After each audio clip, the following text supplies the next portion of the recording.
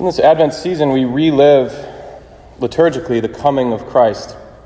We anticipate his second coming, but we also, as we know, are preparing for Christmas, the first coming of Christ. And so we, in a way, inhabit the spirit of the people of the Old Testament, who, Isaiah says, sat in darkness, but have seen a great light.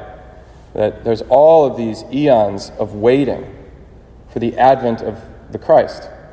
And we, who are born after it, maybe don't appreciate what that was like to wait on the Lord, to sit in exile and then be rescued by the coming of the Christ. But in another sense, we don't have to pretend that we're Old Testament people waiting for the coming of Christ, because in every generation, even though he came 2,000 years ago, in every generation, it's still news. It still has to be announced. And even though Jesus has accomplished everything needed for the salvation of the entire world, he's still working it out in me and in you. He's still working out our salvation. He's still ransoming captives, forgiving sins, healing the brokenhearted. I was meditating on this reality this week during daytime prayer. All priests and religious have to pray the 5 hours, the Liturgy of the Hours. And every day during Advent, for mid-afternoon prayer, the antiphon is the same. And it's a dialogue from the Annunciation between Mary and the angel Gabriel. And it says, "Then Mary said, 'My soul is deeply troubled. What can this greeting mean? Am I to give birth to my king and yet remain a virgin forever?'" And that's not exactly what she says in Luke. I don't know where this comes from in the tradition, but it's sort of an elaboration of Mary's interior dialogue with the angel. What can this greeting mean? Am I to give birth to my king and yet remain a virgin forever? Am I to give birth to my king? And I just so happen where I have that antiphon in my breviary, I have this little holy card of Mary and Jesus, where Mary is, it's after the resurrection, and Jesus is holding that flag you sometimes see in resurrection images. And Mary is just embracing him with her eyes closed, with her head on his heart. And I was just struck by the intimacy and the union and the trust. The little phrase on the card says, "Trust in the Lord with all your heart." How close Mary is to Jesus. And in Advent we meditate, of course, on this preparation, her awaiting giving birth to her king. Am I to give birth to my king? That the waiting, his presence for her is interior. He is her king. After the resurrection, she worships him, but his presence to her is interior. Even before she conceives, it's the word of the angel, this message from God, that the Holy Spirit will overshadow you.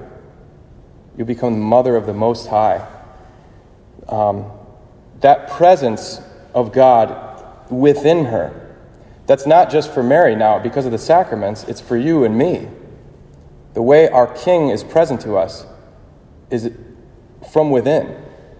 St. Augustine said this in his famous thing from the Confessions, "Late have I loved you, O beauty ever ancient, ever new." If you've ever read that, just a line before it, in Latin it says, "Interior intimo meo, superior sumo meo," which just means you are more interior than I am to my most intimate self. You are more interior than my most intimate self, than I am to myself. But you're higher than the highest possible thing. Yes, he's the King who's coming to save us, and yet the way he's present to us and the way that he comes to us is as more interior than I am to myself. So what does it mean, this God who comes to us in such an interior and invisible way, that he would come to save us? You know, we're making straight the paths in the wilderness and filling in the valleys and making the mountains low so that the Lord can come to us. But the way he comes to us, the way he saves us, is interior. It's a mystery. If you've ever read Flannery O'Connor, she is a famous author of the 20th century, a Catholic author of short stories. And her stories are very graphic and often violent, and there's cruelty and ugliness. It's a lot about the Old South, and a lot of racism and bigotry and cruelty. And yet in every single one of her stories, the main character, always has some offer of grace, some offer of mercy, where they can be transformed if they want. That something happens with the circumstances or an interaction with a character, that they have a chance at salvation, at being saved from their ugliness and their sin. And sometimes they say yes, but oftentimes they say no. And the story ends tragically. And I don't know if Flannery O'Connor meant them to be cautionary tales, but the reality of the interior drama, the battle, what's really real and what's really high stakes, is present. We kind of have a God's eye view to what's going on in this person's heart. But the same thing happens in the Gospels. Do you remember when the rich young man comes up to Jesus and says, "What do I have to do to inherit eternal life?" And Jesus says, "Obey the commandments. Honor your father and mother. Don't lie. Don't steal. All these I've done since my youth, Lord. What else do I have to do? If you would be perfect, go sell what you have, give it to the poor, and come and follow me." He has this chance of becoming Jesus' intimate friend, his disciple, his follower. And he goes away sad, for he has many possessions. Those interior attachments, that fear of letting go, of really trusting in God, makes him go away sad. That battle is lost. Or in more subtle ways, what about the 10 lepers that Jesus cleanses, and they go off to show themselves to the priest, and then one comes back, a Samaritan, to give thanks? And Jesus says, "What happened to the other 9? Did only this foreigner come back to give thanks to God? Go, your faith has saved you." Those other 9, they had a chance. They were given a great grace by God. And they just were like, "Yeah, that was cool." That was it for their whole life. This encounter with Jesus results in not much. Or how about every scribe and Pharisee, basically, in the whole gospel, except Nicodemus, who's there at the crucifixion, who helps Joseph of Arimathea give Jesus a worthy burial.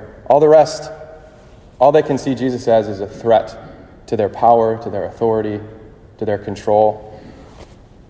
So this salvation is worked out with fear and trembling in the interior, invisible heart.